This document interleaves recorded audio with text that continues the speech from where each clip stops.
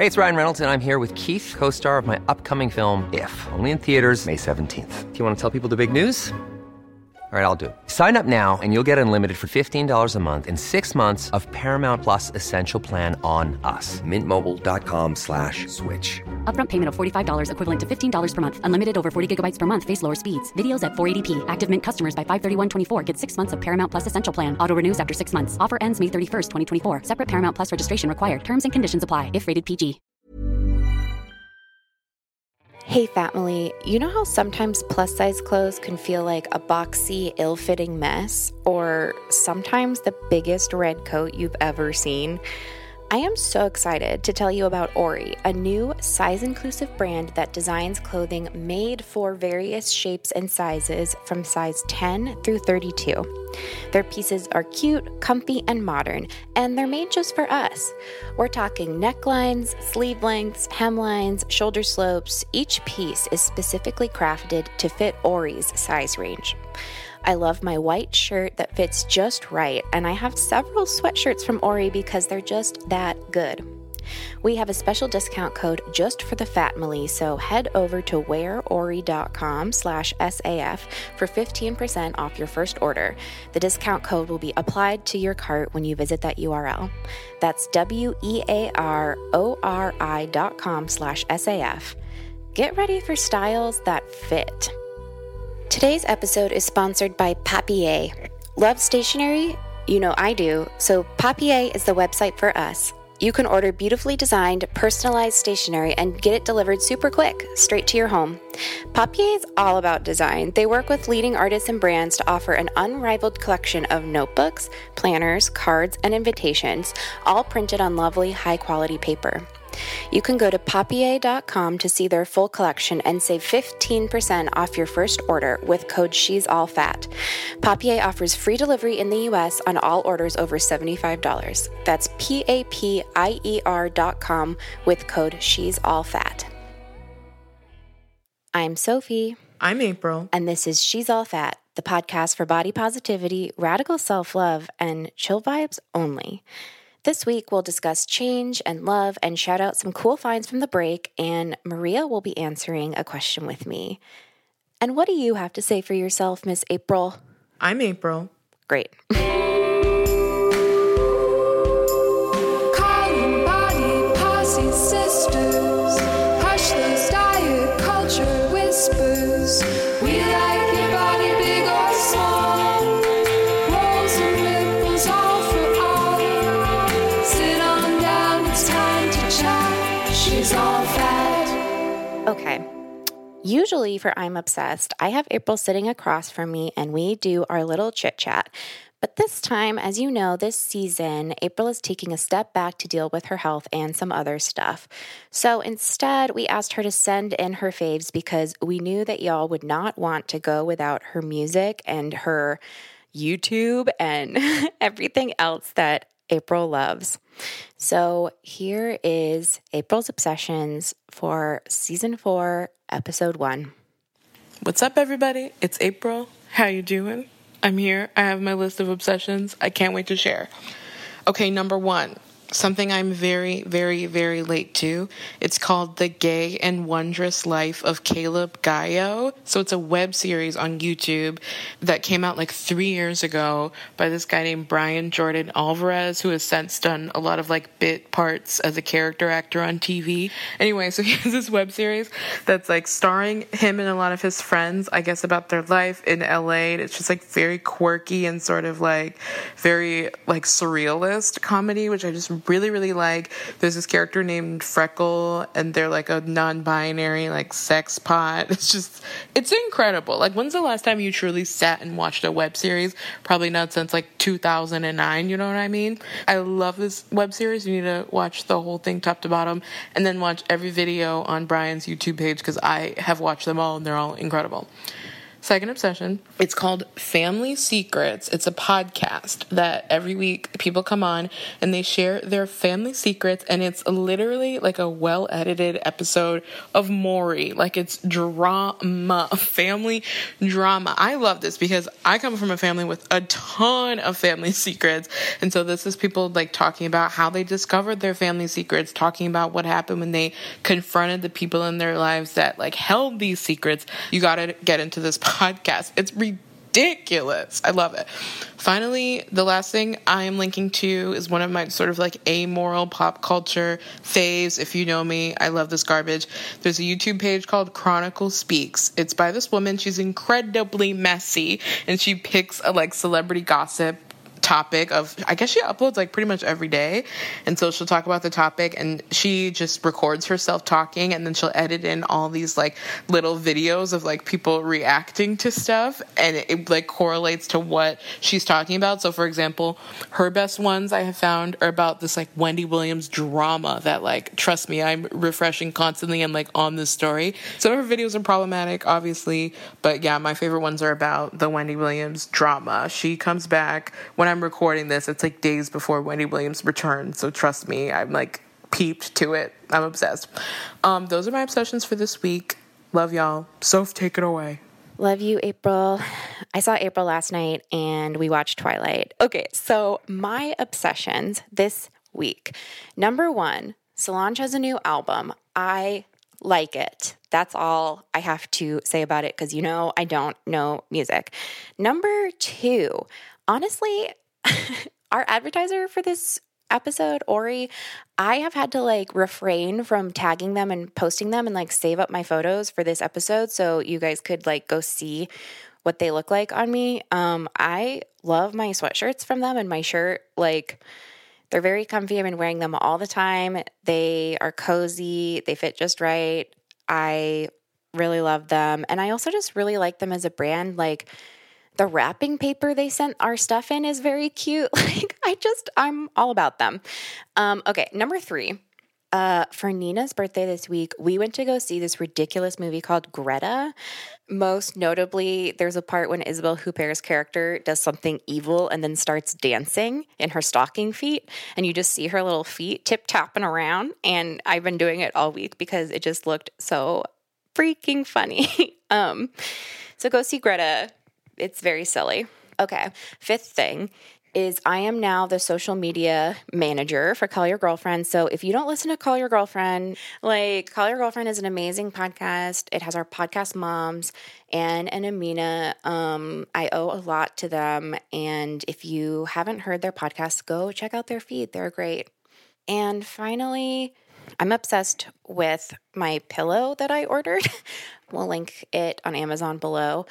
It's really good for side sleepers. I feel like I wake up all the time with my neck hurting, and this pillow helps. It's like high on the outside edge, and then it like slopes down in the center, and it just helps.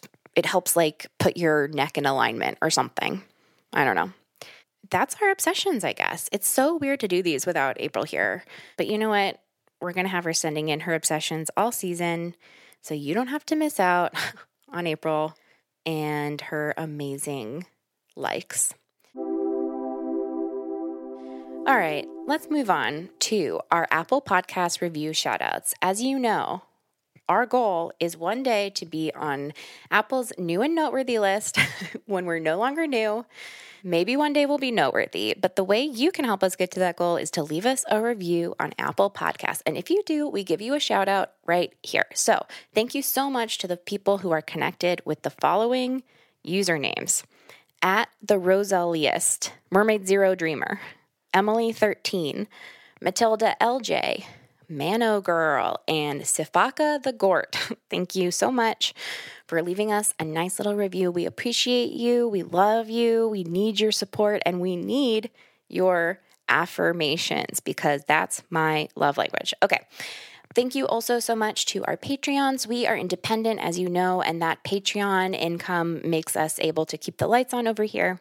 So thank you so much to the following people for being part of the Patreon family: AB, Barbara Rothschild, Caitlin, Gabrielle Podvoiskis, Jackie Rose Davis, and Phoebe Wall. Phoebe is an amazing artist. If you don't know about her, you should look on her Instagram. Her last name is Wahl, in case you want to look her up.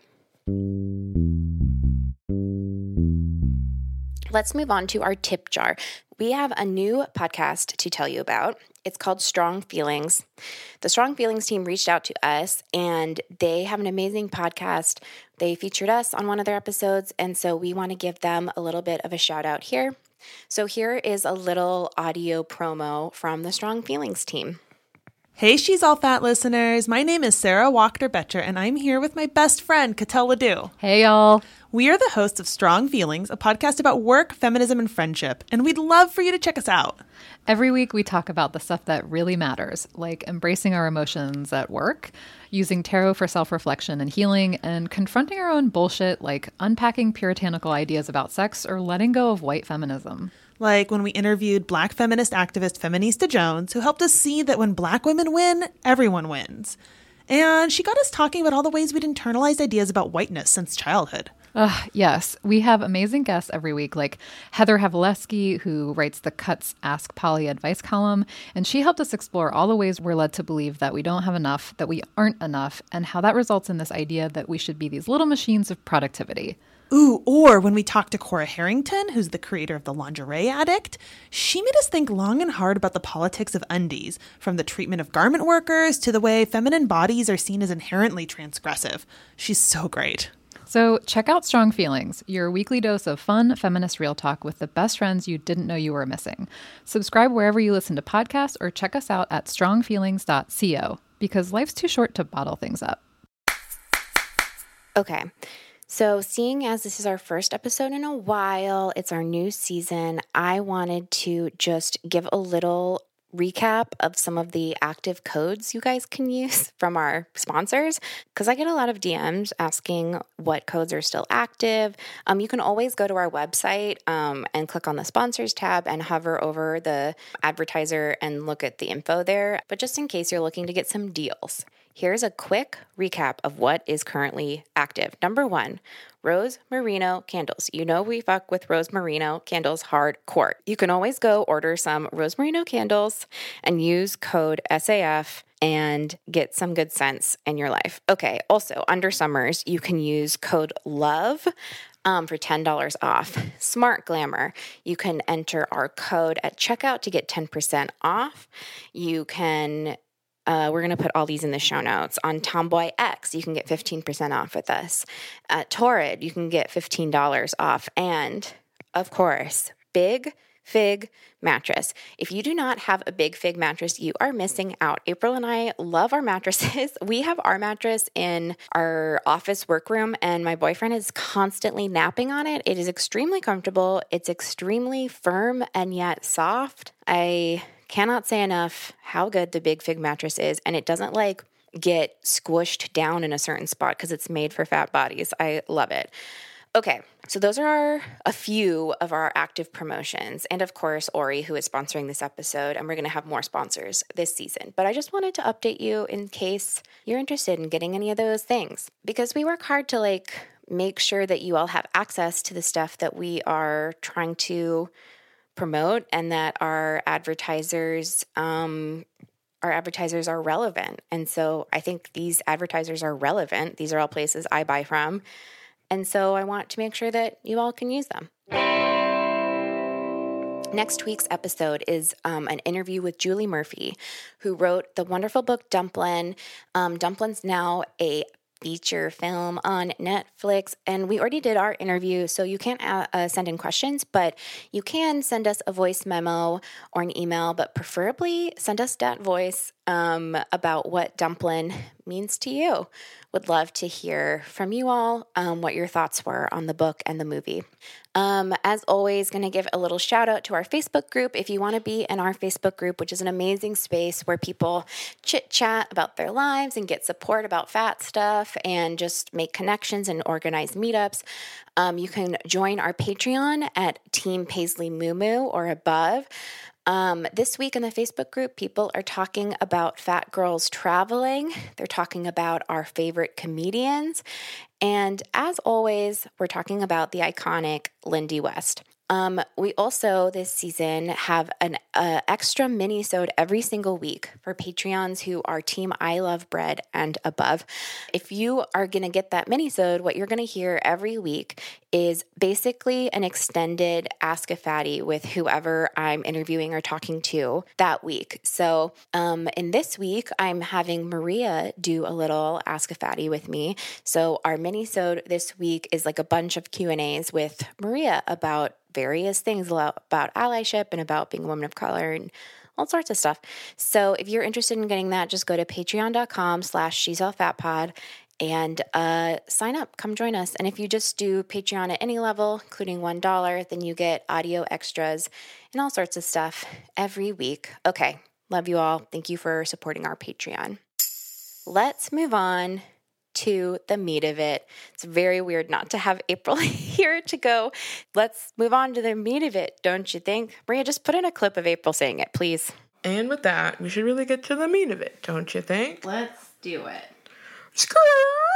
Oh my God. There we go.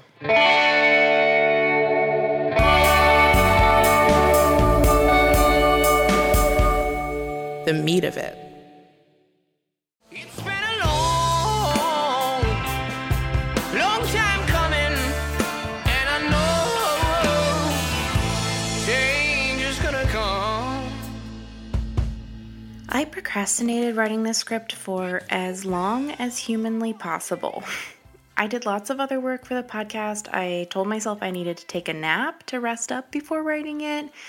I told myself I needed to watch another episode of Criminal Minds before writing it. I whined to Maria and Lynn that I couldn't do it. I was afraid of it, afraid of starting, because when I really started writing this episode, it meant that the change was happening. The podcast is changing this season, and change is scary because I always feel like I can fail at change somehow. Change means endings and beginnings and the unknown is scary and personal, and it makes you feel exposed. And I never pack quite the right things in my purse for every situation and every change, no matter how many Glossier zip bags I fill with spare panty liners and a travel hairbrush and a Tide-to-Go pen and scrunchies to share, and at least 3 CBD pens. You can't really control change. Change happens, and all you can do is step into it and say some motivational phrases and hope that after a while you can say, "It was all for the best." Well, family, let's lean into it.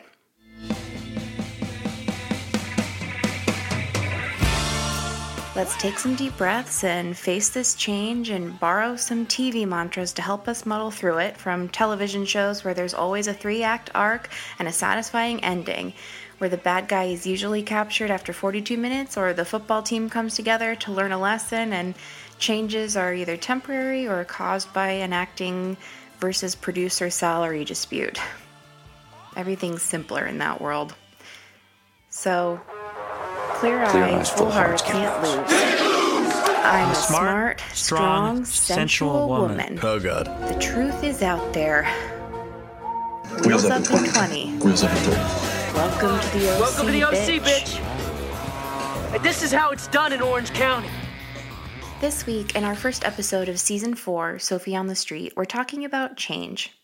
As a Scorpio with Scorpio rising, I'm a full-on water sign who has huge emotions and needs time and space to process changes. April is an Aries, and she's a real big Aries, if in case you were wondering. So I wanted to explore how my fear of change might be related to, the things we talk about on this podcast. Fat stuff.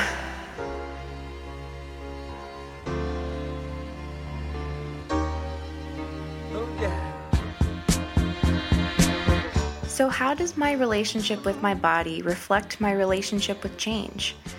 And how can I get rid of that freaking fear? Still don't know what I was waiting for. For a long time, I didn't feel ownership of some of the biggest changes in my life.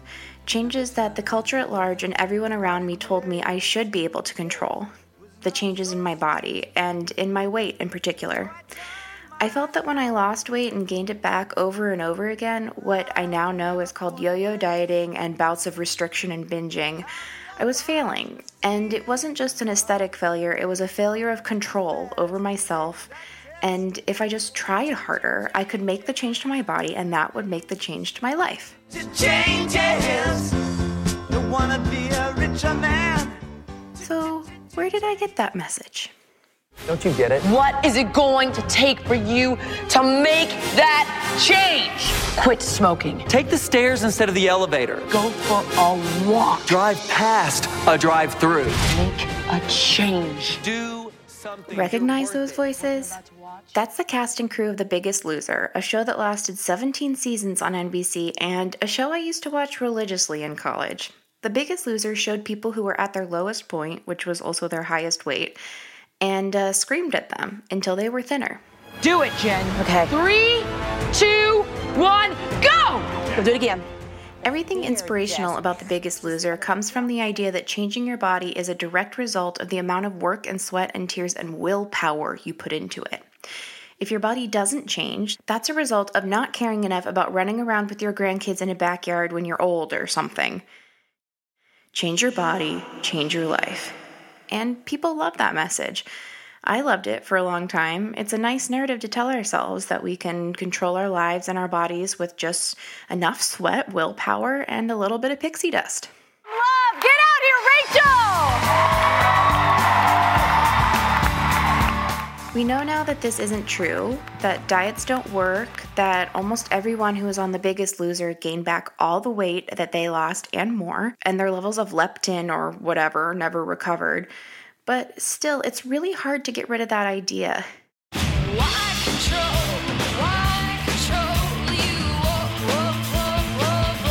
It's really addictive to view everything as a choice, as simply a matter of self-control.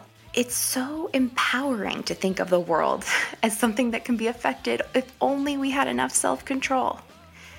What a centrist view, honestly. And listen, it's not just weight loss trauma porn that's guilty of this oversimplification. Overcoming the obstacle of your body through pure grit and therefore changing everything about your life is an easy way to give a character a hero's journey in all sorts of media narratives, from rom-coms to dramas to cartoons. It's also a great excuse for a makeover montage, and you know I do love those. Cher's main thrill in life is a makeover, okay? It gives her a sense of control in a world full of chaos. In one of my favorite childhood movies, Disney's Hercules, the overly strong but undisciplined main character works out until he's ready to rescue any DID, damsel in distress, because his biceps are rippling from his control. He was a no one, a zero. Now he's a hunter. He's a hero. He was a kid with his act down pat. Zero to hero, no time flat. Once he controls his body, he has the chance to learn about the most important muscle of all, his heart. Father, this is the moment I've always dreamed of. But a life without Meg, even an immortal life, would be empty. I wish to stay on Earth with her. I finally know where I belong. How sweet. There's also this terrifying Lifetime-esque Jennifer Lopez vehicle called Enough that I have watched many times. In it, a pixie-haired J-Lo trains her way into being able to fight her abusive husband to death. That's right, she fights her abusive husband to death. It's not that I don't love the revenge fantasy of the film, it's just that it kind of sneakily implies that if only other battered women were as strong and persistent as J-Lo, if only they were willing to take boxing lessons and commit murder, they too could be free, or something. Relax. Keep your balance. You ready? Yes. You sure? Uh-huh. Can you lose? No.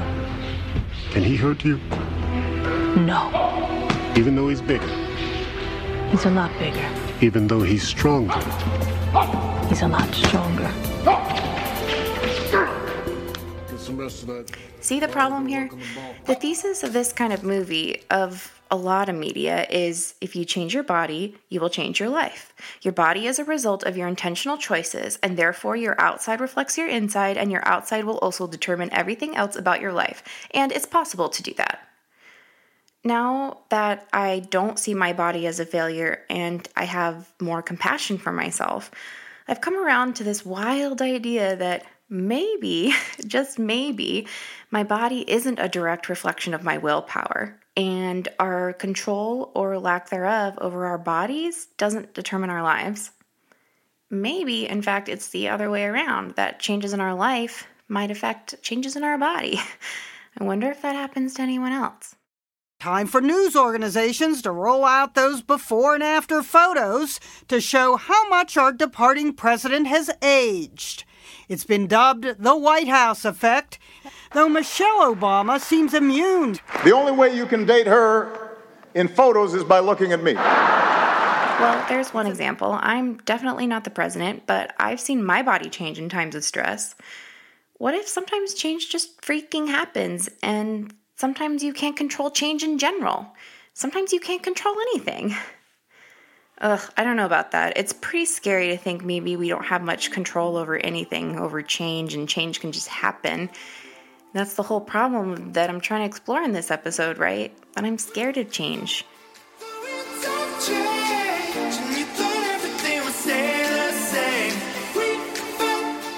I think at this point we need to bring in an expert on bodies and stress and change and food. Luckily, I found friend of the pod and Fatmily member Whitney Catalano, a food freedom dietitian. Yeah, so my name is Whitney Catalano. I'm a food freedom dietitian. Love it when I get things right. Basically, I help people heal their relationship with binge eating and with food, heal their body image as well, and do a lot of mental health work, so help people make peace with their inner bully, is what I like to say. Sounds pretty cool, huh? I asked Whitney what she thought.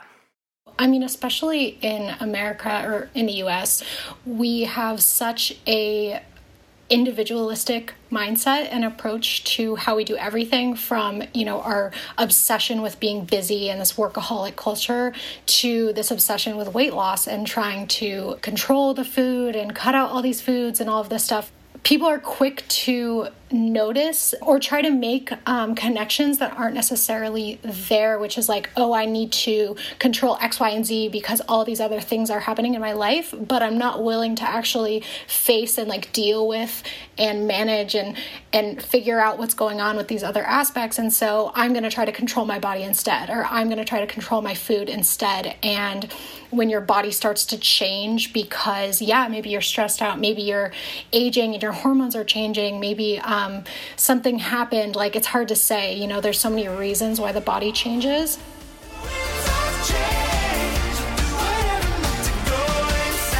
Okay, cool. So Whitney agrees with me. Maybe part of the reason I'm so scared of this change and of change in general is that I've become inundated with the cultural idea that changes in your body are a result of lack of self-control, even though I think that cultural idea is fake. Or just the river? Whatever you want. What did you hear about the Freshman 15 before you came to college? How about the Freshman 15? There's a pretty widespread idea about freshmen going to college, gaining 15 pounds from a sudden bacchanalia of pizza and beer and lax morals with all the other pimply and yet nubile 18-year-olds around. Generally, I would say that the Freshman 15 is seen as a phenomenon caused by lack of self-control, as well as ignorance about how to control yourself or act as an adult. If we're going by our new idea, perhaps the Freshman 15 is actually a result of stress or changes in circumstance. Like, going to a whole new environment and the indignity of locking yourself out of your room after a shower for the first time. It gets a lot less embarrassing after the second time, or you just stop caring. At least, that's what I've heard. Anyways, the Freshman 15 thing. What does Whitney think about that? Just watching how people are still growing and changing between 18 and 22, 24, you know? It's very interesting because, like, puberty's still kind of happening. Yeah, you're not in the crux of puberty, that like really awkward sort of middle school, early high school stage of it all, but like you're still growing, you're still changing, your body is still growing up, you're still kind of like developing your hormones. Yeah, maybe you're learning how to eat for the first time without your parents making you every meal, or maybe you're, you know, whatever, your lifestyle changes when you go to college, and you're probably also drinking and, you know, eating pizza in the middle of the night. Like, there are all these things that people like warn against, these behavioral things. But I also like to say, you know, it's okay to let your body just change. Like, it's okay to be 18, be 19, and your body is still changing. You're still kind of filling out, and you're still like becoming the adult version of yourself. And I don't think that this is as behavioral as like, oh my gosh, beware of the freshman 15, as it, like, I don't think that we need to be making it as big of a deal as it is. Yeah. A couple of the studies that I found said basically like people gain like maybe 3 pounds freshman year because they eat snacks more. And honestly, because I think most of the people who gain weight, like if it feels significant your freshman year, at least from what I observed, it's from beer. It's because all of a sudden you're drinking a lot of beer, which like, it's like a huge, you know, if you didn't change anything else, but all of a sudden you were drinking a bunch of beer, like that's going to increase your caloric intake without much notice, you know what I mean? Mm-hmm. But like, I think that's what I noticed. It's that like the people who complained the most about that were the people who were partying a lot. And I was like, well, that's probably the change in your life, right? Like that's the main thing. But like, yeah, most studies that I have found just say like, kind of hard to tell if this is real. Like, don't really know why people talk about this that much. Yeah, I don't really know where it came from. Like, I also think it's really interesting, too, because the people who talked about it the most when I was in college were the people who were, like myself, dieting. Yeah. And that we know that dieting is a predictor for weight gain and not weight loss. So, hi. Yeah. I don't know. I think it's confusing when we have this sort of messaging and then we try to study if something's actually happening, because it's hard to tell if something's like self-fulfilling prophecy, if it's just like kids drinking a lot of beer, if it's, you know, like it's just, it's so challenging to kind of weed through all of this and actually understand like what's going on. I can bend, I can break, I can shift, I can shape, blaze a trail through the drive. So maybe the freshman 15 doesn't even really exist? Lynn, our junior producer, is in college right now, and she did some reporting of her own to look into this idea.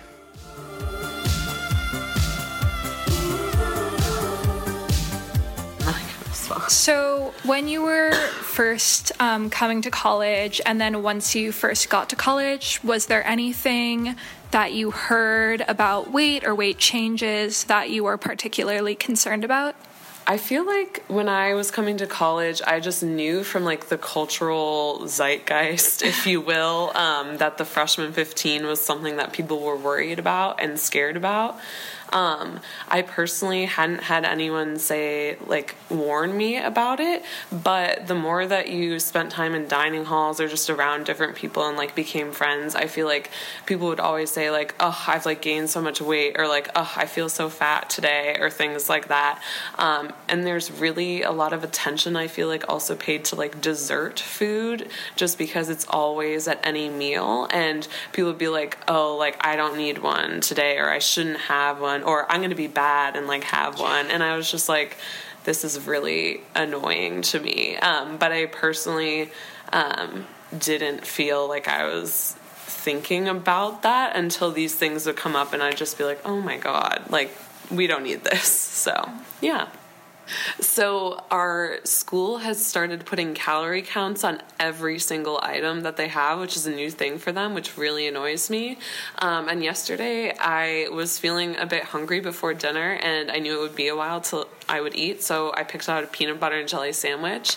And when I got back to the library, I put it down on the desk, turn it face up, and the first thing I see was in like really big font compared to everything else, like calories 600, and my first thought was just get out of my face. Like, Like, I don't care. Like, it's a peanut butter and jelly. Like, let me live my life. So those are my thoughts.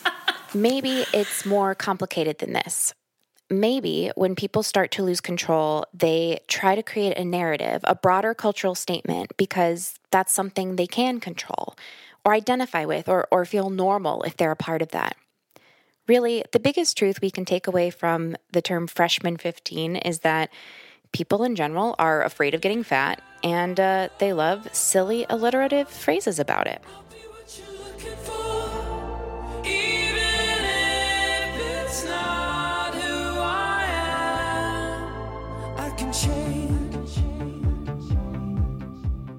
When I got to this point in our research for this episode, I started thinking about all the times in my life I've wanted to change my life by changing my body and failed, and felt like I'd never change my life as a result.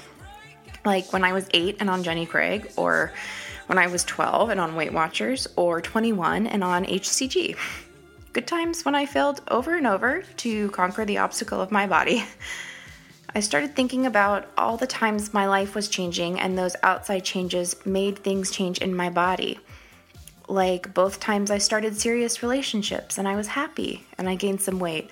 Or when I started a new job and I was so tired and too stressed to figure out how to make sure I ate dinner every night, so I lost some weight. I started to think that feeling a need to be so much in control kind of sucks. Whitney? Absolutely. Most of the work that I do with my clients is about control. Learning early on that they had to control their bodies from whatever age, this can start so young. Learning that they had to control their bodies because their parents were controlling their bodies and everyone around them was trying to control their bodies. And it's like they didn't understand why it wasn't working. And so for most of my clients, if not all, there's this kind of undertone of, if I can't even control my body, then what am I? I can't do anything. Like I'm not worthy enough, and I'm only worthy when I'm able to control my body, when I'm able to control myself around food, when I'm able to control X, Y, and Z. The other thing that I see, and the reason why the two get so intertwined as well, is that when you make that association, when you have those two things really connected to each other, then when you feel out of control in other areas of your life, you may have a tendency to then project all of your feelings of out of control onto your body. So that's when, the dieting becomes a distraction and a coping mechanism. And it's like, we get hooked on dieting. We get hooked on that promise of oh my gosh, I'm going to get so thin and I'm going to have this amazing life and I'm going to get everything. All my problems are going to go away. Everything's going to be under control, and I'm going to fall in love and all this stuff. And it's just so unrealistic. But you can't tell. You're in tunnel vision and you're trying so hard to grasp for control, but we are reaching towards the one thing that we really don't have control over.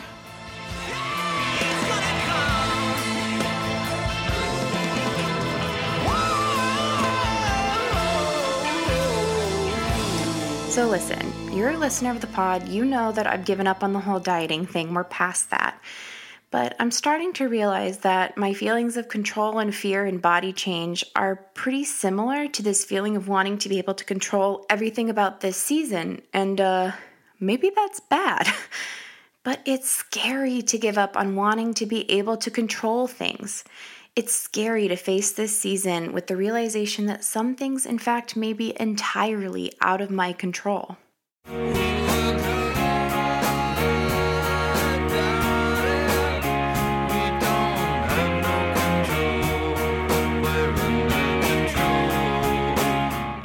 So when I realized that, I did what I always do when I'm facing something scary. I went to go talk to my mommy. My mom is the best. So is April's mom. We've talked about how hard we stand our moms many times before. When I visited my mom this time, on this day, we started working on a puzzle, which is something we've done together a lot. It's a great way to talk, doing a puzzle. There's something to do with your hands and with your eyes and a collaborative goal. and you can talk without being too embarrassed about things. Because I like the umbrellas. I think they're pretty. And the cabs, there's a lot of them there. Mm-hmm. When we did this interview, it was midday, and we sat at the dining room table to do the puzzle. The family cats we got my sophomore year of high school, Felix and Millie, were sleeping to the side, and Felix was snoring really loudly. All the trinkets and decorations my mom has collected over the years from all the wonderful trips we've taken are on the shelves to one side of us. It's nice to be among the things that I know my mom treasures, things that are comforting and familiar. The puzzle we're working. Quality sleep is essential. That's why the Sleep Number Smart Bed is designed for your ever-evolving sleep needs. Need a bed that's firmer or softer on either side? Helps you sleep at a comfortable temperature? Sleep Number Smart Beds let you individualize your comfort, so you sleep better together. J.D. Power ranks Sleep Number number 1 in customer satisfaction with mattresses purchased in-store. And now, save 50% on the Sleep Number Limited Edition Smart Bed for a limited time. For J.D. Power 2023 award information, visit jdpower.com/awards. Only at a Sleep Number store or sleepnumber.com. Life is full of what-ifs. Some awesome, like what if AI could fold your laundry? And some, well, less awesome, like what if you have unexpected medical costs? United Healthcare can help get you covered with Health Protector Guard fixed indemnity insurance plans. They supplement your primary plan to help you manage out-of-pocket costs. No deductibles, no enrollment periods, and especially no more what-ifs. Visit uh1.com to find the Health Protector Guard plan for you. On is a cute New York street scene, and it immediately reminded us of our trips to New York. It's springtime in New York in the picture. Mm-hmm. Have we ever been to New York in springtime? Yep, of course we have. You know we have. Well, most of my memories in New York are winter. No, we were there. Or summer. Well, that just might be because New York in spring looks like every other time. Dirty, loud. It's not like it is in the movies where it's so clean and pretty. It's not like that. What's one of your favorite times we went to New York? Oh my goodness. When you were being homeschooled and we would go stand in the tickets line and get tickets for something, and then we would just wander about with our guides and find small museums. That was fun. Uh-huh. But I remember going to New York for shows. I remember we went a bunch for Cats, obviously, because Isabel was obsessed with cats. Yeah, I think 3 times. And I remember one time we went in for my birthday to Okay. Enough dawdling around on memory lane. I wanted to know what my mom's thoughts were about body and change and control. We had to leave. And once we went to the plaza for tea with your friend. So in this episode, we're talking about times that we've gone through changes and then how the changes in our life affected change in our body. Instead of a lot of times the cultural narrative is the other way around, that if you change your body, you'll change your life. Oh, that's true. But I found in my life it's often the other way, that a big change in my life creates a change in my body somehow. Ends up being reflected in my body. So far, she seemed to agree, but she was very focused on getting that yellow cab put together on the puzzle. I pushed a little harder because I am an investigative reporter. Do you have times when that's happened to you? Well, yes, there was one time in my life when I was under a great deal of stress. Everything was very uncertain. And I basically stopped eating. It was if I ate, my stomach was very upset, and it actually hurt to eat. So I ate very little. And I think I dropped 15 pounds in about 2.5 weeks, maybe 3 weeks. Jeez, that's not healthy. No. And all I got were compliments on how good I looked. Not one person asked me, "Are you okay?" Even though most people knew what was going on in my life. So if it's not just control, then what's going on in the body during times of a lot of stress? Let's ask Whitney. Can you talk a little bit about like what interior or like physical, biochemical, whatever changes happen, like when someone's going through a life change of some sort? Yeah, definitely. I mean, one of the biggest ones and probably the most simplistic one that anyone would be able to understand is stress causes inflammation, right? Like we all know that. A lot of times what I will see happen is that someone is particularly stressed in their life, and maybe it's like a loss of a family member, or they're dealing with something in their family or job stuff, or, you know, whatever it is, there's something going on that's causing a great deal of stress. They start really retaining water. Maybe they start putting on weight. Sleep gets worse, which also has an effect on all of the body in itself. It's going to affect your serotonin production. It's going to affect your gut health.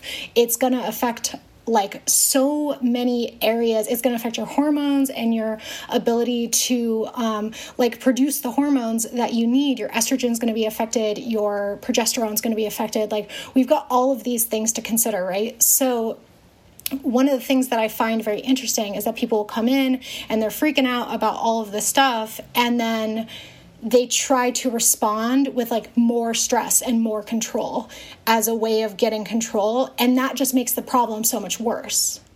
All right. That makes sense. Back to my mom. You know, they might ask how things were going in my life, but then they'd say, yeah, but you look so great. And I'd think, oh, there wasn't an inch of me that felt like I looked great, because everything was tense and not feeling good. What did you think when people said that? Did it make, sometimes when that's happened to me, it makes me feel like lonely, because it means they don't know really at all, or they're not thinking about my experience. Yeah, I felt very alone, because, you know, you think, because you want people to care about you, and if they cared about you, you'd think they'd say, geez, this is terrible. What's happened to you? But that's not what they said. Okay, here was a new angle. It makes sense that if people are viewing physical change as a result of willpower or effort, as we know people do in diet culture, because I just spent the first half of the episode proving it, they would have no problem reacting to your physical changes as if they're either an accomplishment or a failure. Isn't that a terrible little connection? Thinness is seen as such an all-important thing that getting thinner must be an accomplishment, even when it's really a result of a big, stressful, bad change. That fucking sucks. Let's hear what Whitney had to say about this. Like, do you see that kind of confusing effect messing up people's relationship with food? Absolutely. I think one of the things that can be kind of frustrating is this idea that all weight loss is good. And how problematic that can be, because you really don't know what's going on in someone's life. And so assuming that all weight loss is good can be really harmful to someone, because, for example, like your mom, she doesn't like to, or she has an aversion to food when she's stressed out. Some people, maybe they're having a gut issue. So I've worked with clients who are having like very severe IBS, or something's going on in the gut that they haven't figured out with a doctor yet. And it's physically painful for them to eat, and they're terrified of food. And yeah, they start dropping weight, and that becomes concerning, because it's like, well, you're not eating. And this isn't like a thing to be celebrated. This is something that like they're in so much pain and they're struggling so much. So just the idea that that it's even okay to comment on people's bodies is problematic.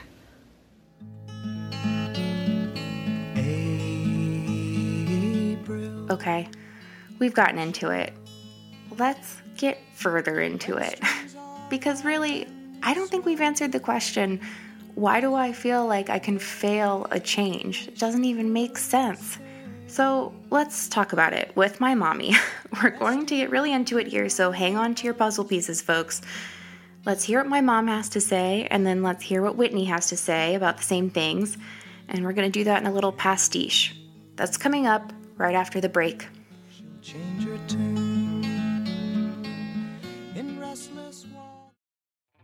Today's episode is sponsored by Ori, a cute, size-inclusive brand with clothes designed for sizes 10 through 32. Every Ori piece is crafted from super soft, textured fabrics with thoughtful technical designs specific to their size range. Plus, everything's in rich, classic colors with modern accents, and it's comfy all day long. We love it. Like us here this season at SAF, Ori is changing things up. They started with a smaller assortment of styles to make sure that they were comfy and well-fitting for their extended sizes, and now they're incredibly excited to grow and make new styles and fits this year that are made just for our bodies. It's kind of like we're holding our chubby hands with their chubby hands, and we're making a leap together. Right now, Ori has some super cute perfect tees, 3/4 sleeve tees, and French terry sweatshirts. And their first French terry dress is on the way, just in time for spring. I cannot wait to buy it. To get 15% off your first order, just head over to wearori.com/SAF, and the discount code will be automatically added to your cart when you visit that URL. That's wearori.com/SAF for 15% off. We cannot wait to see our family in a bunch of cute French terry sweatshirts, so be sure to tag us in your Insta pics.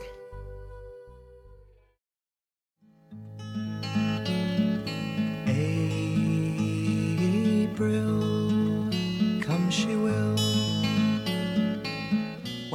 Okay, so here we are, about to get real. We're talking to my mom about control and weight, and we've heard about her experience, and now we're going to talk about how my and her experiences intersect. We're going to get into some feelings here about how my sense of control or lack thereof over my weight might be related to my childhood or whatever. Therapy is great, y'all.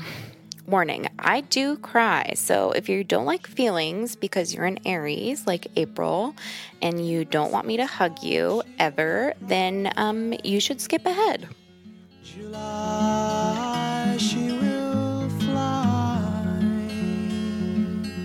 and give no warning. Is there a certain spot where your body feels most comfortable? I mean, I don't weigh myself. I don't have a scale. There's a certain size where I don't feel hungry and I feel satisfied. But then there's a smaller size where I'm actually more comfortable in my body doing things. But I might feel hungry isn't exactly the right word, but never full. Do you know what I'm saying? No. Oh. Well, I was only there for about couple months in 8th grade, and I was still told I was too fat. Who was telling you that? The doctor. Oh. And then I decided I couldn't be hungry all the time anymore. Right. But now you know you can be pretty at any size, right? Of course you can. Yes. Well, I know that for me, I always thought of you as thin. And so it was hard for me when I gained weight in times of stress because I thought, why am I not like Mom? Oh, sweetheart. I love you. Love you too. Made me feel like there is something wrong with me because I noticed when you were stressed you'd lose weight, and I was like kind of jealous of that, or I thought, what's wrong with me that I gain weight? But you know your body type is not my body type. I know, but you're my mom. Can't help that. Just happened that way. I understand what you're saying. And you think that what your mom does is the truth of life. Yeah. But you're old enough now that you know that's not true. It's just the way my body was. And your body comes from a different gene pool. And it comes from there are different weight stories in that gene pool than in my gene pool. Yeah. Just felt that way at the time, you know. I don't know. It contributed to my feeling that my body was unruly or out of control. I can see that. Because I felt that it wasn't reacting the way I saw your body react to things, you know. Well, it would have helped if you could have had role models around that looked more like you. Yeah. But that wasn't in the cards. Yeah. I don't know that role model's the right word, but you didn't have that kind of... No, I think when I first found body positivity, I followed a bunch of people on Instagram who I felt looked like me. Really? Yeah, and that really changed my self-image because I thought, oh, well, I can see them doing this or doing that. And then I could see myself doing it more easily, you know? Yeah.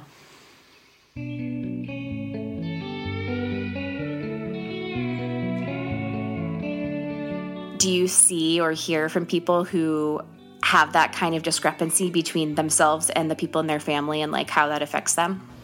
Absolutely. I think that what you experienced is very interesting and probably pretty common, where it's like parents just don't know how to advocate and they're doing their best and they're really just like trying to give you the best life possible and trying to figure it out. But then it's like when a doctor says something, how do you not believe it, you know? Yeah. But it's interesting because we do become aware when we don't look like the people who we're supposed to fit in with, right? Close your eyes. Especially when you're going through puberty and you're developing your identity, this is really where body image issues start to become very, very prominent and like very, very, it impacts the whole life. Like this is where body image issues really start to impact your entire life, because you're developing your identity. You are in social situations, and then maybe you go home and you don't even look like your family there. And so if you look different than the people that you go to school with, or you look different than the people that you see on TV, and then you also go home and you look different from your family, it's like that, I can imagine, would be incredibly painful and incredibly confusing, because it's like, well, what is wrong with me? Like, why don't I look like them? And how can I fix it? And then we're given these messages that you can fix it. When in reality, like trying to fix that under 18, I'm like, oh, we need to not be putting kids on diets. Like, let's cut this out.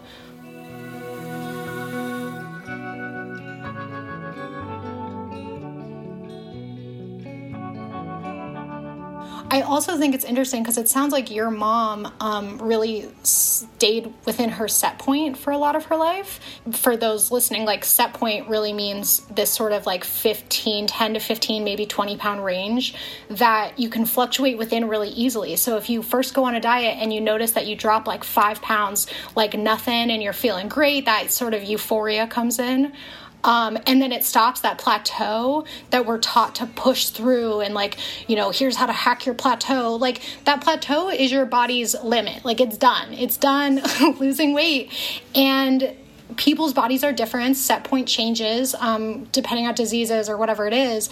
But like, sometimes we get a really false narrative in our head about our own body's ability to change, lose weight, or whatever it is, because of that set point, because of that, like, someone's is going to be a little bit different than someone else's, but, you know, we're not really designed to lose any more weight than that. And that can really cause issues when we start telling ourselves a false story about why that is. There is an honest in your heart and it's growing. Were there times when you've gained weight from stress or from changes? Mm-hmm. When I felt lonely, often I eat too much. Really? Mm-hmm.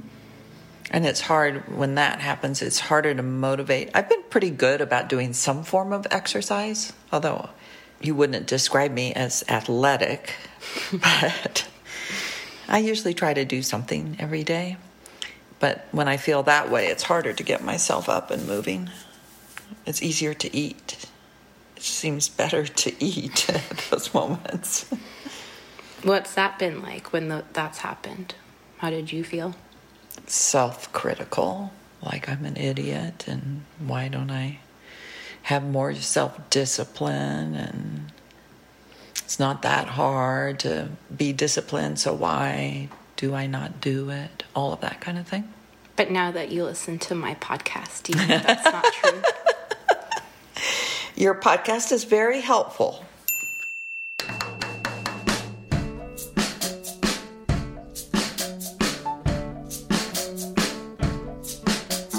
One of the things that we're learning about the gut is that most of your body's serotonin is produced in the gut and not in the brain.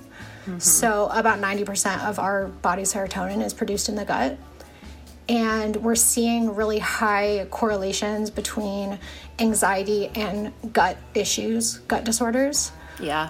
And I've found that with my clients in particular, the two kind of go hand in hand. So the way that you're digesting nutrients, the way that you're just the way that your whole digestive system is working changes depending on how their mental health is.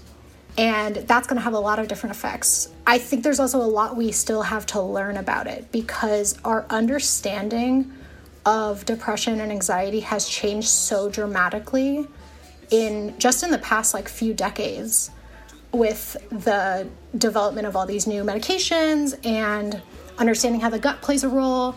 And we're really starting to learn that, I thought this was obvious, but we're really starting to learn that the body is very a holistic organism, it's we're everything works together. Shocker. So people who have spent their entire careers studying just the brain without thinking about anything else in the body, now we're starting to learn okay, here are all these other things that are going on, and here's all these other factors that are influencing it.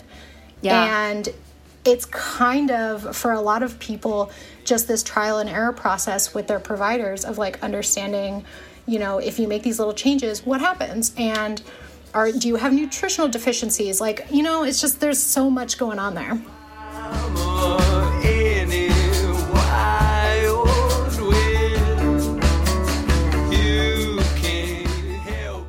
But do you feel that it maybe affected times when I was struggling with weight stuff, that I had a different kind of body than you? I don't think so. That's not to say I didn't get frustrated, because I felt like I was supposed to solve it for you.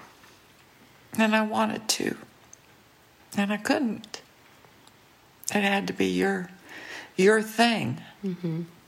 Well, the doctors wanted me to be thin, and I didn't need to be thin. Uh-huh. Well, and I grew up in a time when you listened to the doctors, and I did listen to the doctors. Yeah, but I'm saying they wanted me to do something that was kind of impossible. I felt very, alone, because I felt like you didn't go through the same thing I did. Yeah, I understand that. And I didn't go through the same thing.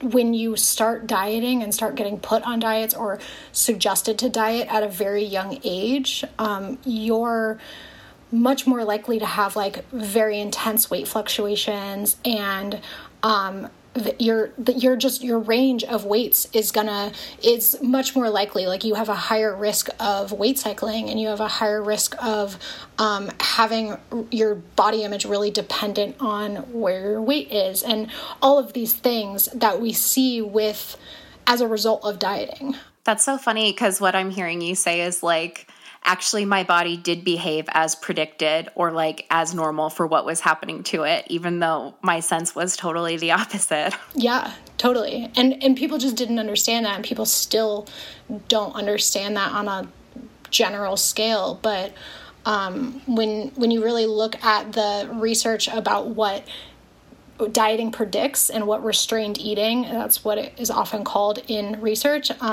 predicts, it's not this sort of dieting is associated with weight loss. No, that's actually not true at all. And in fact, a lot of what has been called this sort of weight epidemic, I'm not going to say the word, but weight epidemic, it really is very interestingly kind of increases over time as the diet industry increases and takes off over time. We've been through a lot of changes. What? Yes, we have. Change is sometimes good. Mm-hmm. So what have we come to at the end of all this? The world wants us to think that controlling your body will lead to controlling your life, and you're a failure if you don't. And change is scary and bad, and something that happens to you if you don't happen to it. But you know what? Being able to control my body did not make me a failure, even if I felt like it did sometimes. So if I'm unable to do everything I would ever want to do with this season, if this change is a little out of my control, and all I can do is try things and experiment and maybe fail, it's okay to give up some of that yearning for control. I'm going to try my hardest this season to be in a floating space, to be patient with myself, and to be curious about what's to come, and to take the things I've learned to do when I think about how I've applied body positivity and fat positivity to myself, which is look at myself with compassion, look at the things that have happened in my life, and think, wow, I put so much pressure on myself and I really didn't need to. And apply that to other things. Because I kind of have a sneaking suspicion that for me and for probably others in the family, feeling a need to control things is based in this diet culture bullshit. And we don't really need to control everything. Change is natural. Change is neutral. Change can be good. Afraid of changing, 'cause I've built my life around you. Now that I have this new framework of body positivity for my body, the one where I look at my body with compassion, I need to work on looking at more about myself with compassion, because unfortunately, I'm not in control of everything and I don't rule the world yet. So, clear eyes, full hearts, can't lose. I'm a smart, strong, sensual woman. The truth is out there. Wheels up in 20. Welcome to the OC, bitch.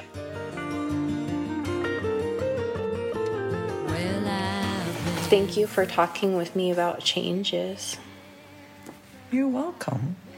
I love you, Mom. I love you too. You're the best. You're the best. No, you're the best. You're the best. You can find Whitney Catalano at Trust Your Body Project on Instagram and tune into her podcast, Trust Your Body Project.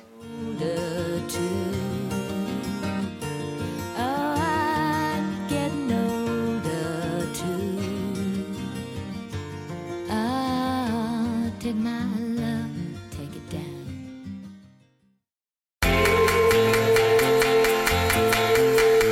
And now it's time to ask a fatty. If you want advice, you can send a voice memo of yourself asking a question to FYI@She'sAllFatPod.com.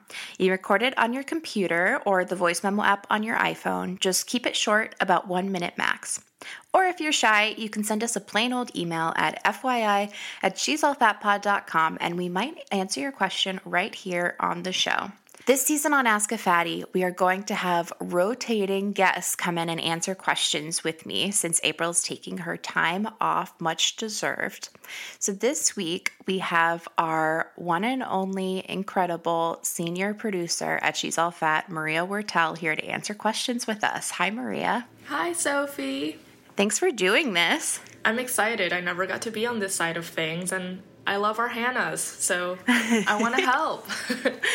So we have 2 questions we're going to answer here, and then if y'all are interested in hearing Maria and I answer more questions, you can get about a 15-minute mini-sode every week if you're part of Team I Love Bread on our Patreon.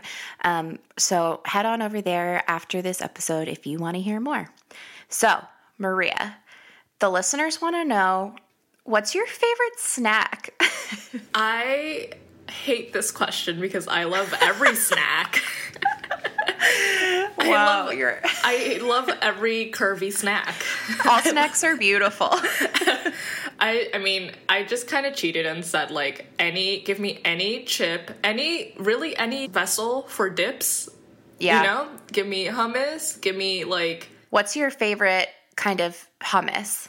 Ooh, I really like spicy, like jalapeno hummus, or like... Oh my gosh, really? Mm-hmm, mm-hmm. I like garlic hummus, mm-hmm. or what kind is it? Like the kind that has like more pine nuts than usual. Spring, you know? Yeah. I mean, again, I'm like the least picky person I know. The only thing is, like, I just don't eat meat. Yeah. But I will eat anything else, even if, like, my stomach doesn't want me to because issues. What kind of salsa do you like? What's your favorite salsas? I like those, like, that are almost just like pico de gallo. You know, it's just, like, chopped up, like, tomatoes, onions, cilantro, lots of lime. Yeah. And guac, of course. Of course. That's, like... You know, I didn't even feel the need to mention that. That's a given. Obviously. Do you like nachos? Are you a nachos person? I love nachos. I love making my own nachos. You just, like, buy a bunch of tortilla chips, like, put some cheese, some, like, black beans, put it in the oven, broil it for, like, a few minutes, and then you add all the toppings, like sour cream and guac and jalapenos and salsa. Yum. Okay, let's move on to another question. Send us your dip recommendations, everyone. We love some good dips. Okay, so here's an email we got. It says, "Hello from Scotland. I have a question for the Ask a Fatty section. As a person currently in a thin body, how can I help to reclaim the word fat? I have been educating myself a lot around body acceptance, fat acceptance, health at every size, etc. And in my own mind, I have been working on neutralizing fat as a purely descriptive word. However, I know that most people don't see it this way, and if I describe someone as fat, they might be offended. Any advice, please? Thanks." Thank you, Scottish Hannah. Thank you for this question. This is a great question. This is like a perfect question to have our first guest Ask a Fatty person on, because I never mind helping like our Hannahs or my friends who are thin, but I can only speak to the perspective of a thin person like in memory, but it can get tiring a little bit to be like, hey, thin people, please do this. So it's nice to have Maria here to help answer this question. Because when I came to body acceptance and fat acceptance, I was already fat. And so I don't know what the experience of coming to body acceptance as a thin person would be. And honestly, you should give yourself a lot of credit for doing that, because I came to fat acceptance because I felt pushed to my limit in how bad I felt about myself. And I think it takes a lot of self-examination when you're experiencing a privilege to be able to acknowledge that and try to reframe your thinking. So I just want to say thank you for doing that. And thank you to our other thin and straight size Hannahs who are doing that. I know there's a bunch of you. Okay, Maria, what do you think of this question? Well, first of all, I just want to say, like, that's such a good but hard question to answer. So I'm going to do my best. This is my best take on it, but who knows, maybe like a year from now I'll have something better to say. Oh, that's my constant hope, is that a year from now I'll have something better to say. So, yeah, it's definitely hard because you never really know how other people are going to react, and you don't really know like where they are in like body positivity and like fat acceptance and all of that. I would say like you're right about doing the work to separate whatever emotional response you have to the word fat. But sadly, most people aren't doing that. So I really just try to be as direct as possible. I don't know, like you really just want to avoid doing anything weird. Like I hate when people are like, oh, you know, like she's fat or like stuff like that. It's like, you know, we don't have to like whisper the word fat. We don't have to like do any weird like hand gestures or like any weird euphemisms about like fat. I just try to be as direct as possible, but I actively also like code switch around people too, because I know sometimes just saying fat, like someone's gonna like gasp or like give me a weird look, even though like you and I might know that like fat is just fat and it's just a descriptor. There are so many people who still like will act weirdly when you say that. You know, with someone who's straight size, I would probably just say like smaller or thin. So when I'm talking about someone who's fat, I'm going to probably just say like bigger or plus size. If I feel like the word fat is going to get some kind of like weird reaction, those are like the only words I'll really switch it out for. That's what I do too, honestly. The things you can do to kind of like hat tip your feelings are to just do what Maria said and like say bigger or plus size with direct eye contact, without flinching, without acting like it's a euphemism, without trying to talk around something. There's just not that many situations I could think of where you would be talking about someone's body to them and like not be sure where they stood on this, you know what I mean? Because otherwise I'm like, why are you talking about their body? That'd be weird. If you're in a conversation with someone like in a yoga class or something, and you're like, oh, like I love your yoga pants. Like my friend is also plus size. Can I ask you where you got them? Because I want to recommend them to her. I think that would be fine. You know, plus size is a pretty safe descriptor. Yeah. But really the way you're going to tell that person that you're a safe person to talk to is through making direct eye contact, smiling, not being freaking weird, you know? Just like you said. It's like, can you imagine like being like, I have a fat friend also. Yes. It's like, you know, it's like, just be normal about it. Well, people do that to me when they find out about the podcast. They'll be like, they'll say that kind of thing and I'll just be like, oh, nice, you know? Yeah. you can't really like tell fat people to feel joyful about the word fat as a thin person. But what you can do is be like, hey, other thin people, like stop using fat as a negative word. Like, absolutely. And it can very easily get into performativity. Like that's half the problem with white feminism shit, exactly. right? Yeah. Where it's like, I'm not racist. It's like, you don't need to go around and be like, I love fat people. Right, exactly. It's like, yeah, there are so many examples, but it's like you just be normal. This is like the most shit answer. It's like, just be normal about it. Yeah. Has there been a time when you've been around another straight-sized person and like gently corrected them on this kind of thing? Oh, absolutely. And like, you know, with my closest friends, I'm not that gentle. Can you talk about that a little? That might be helpful for this Hannah to hear. Yeah, definitely. Like, I would say like 95% of my really close friends like know that this is something I care about. And as I've learned, I've like nudged them and been like, hey, like this is like a thing and you should learn more about this. And I feel like a lot of people in my direct life are like pretty down with body positivity, but you know, people slip up. And some of my one of my closest friends one time was like, I feel fat. And I was like, you feel fat, or like you feel that your clothes are fitting you differently, or that you are bloated, or like what? And she was like, you know what I mean. I was like, I don't. Like, fat is like not a feeling, and you can say that you feel uncomfortable, that your clothes aren't fitting the same way. She wanted to be like, you do know what I mean, but I was challenging her on that. And I think there have been other moments where somebody has been like, well, okay, like, what do you mean? Like, what are you trying to say? And then I'll explain, like, you know, like, fat is not a feeling. Fat is not a bad thing.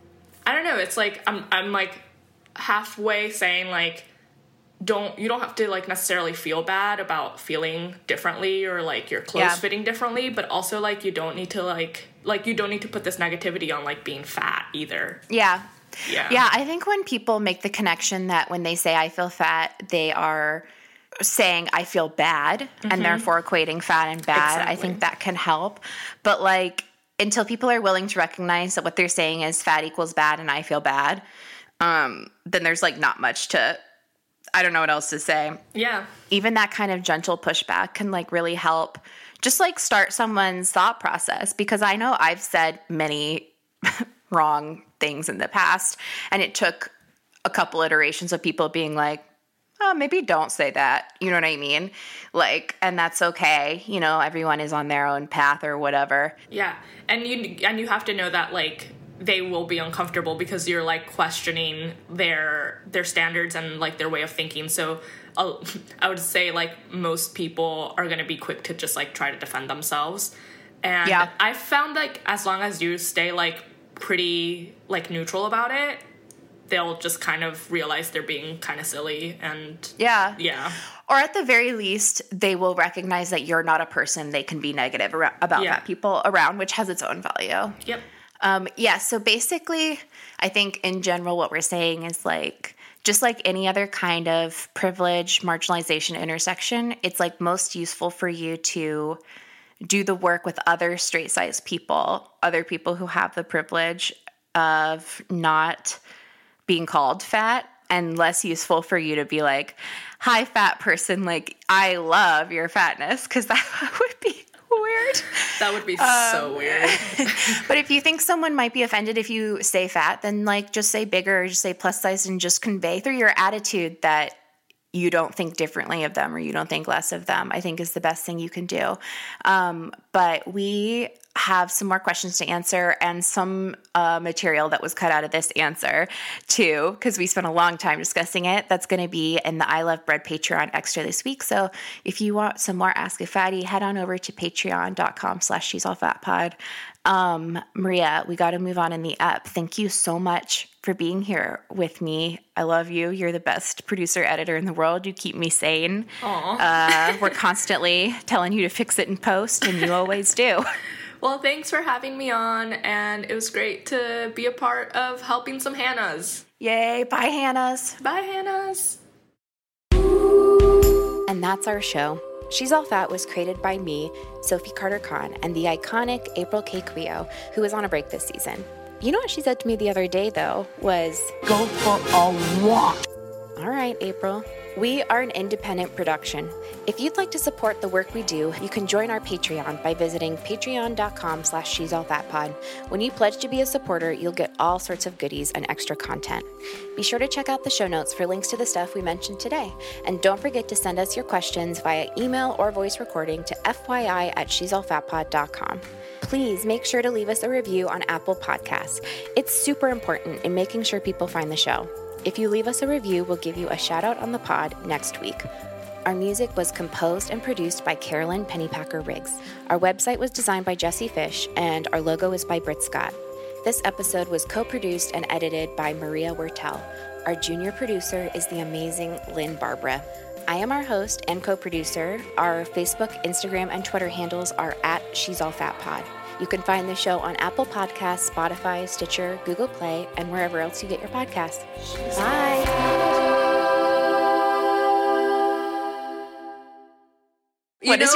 What's your music taste is weird mean? You're like, I love Beck. I'm a weird girl. Didn't you see me wearing this stupid hat?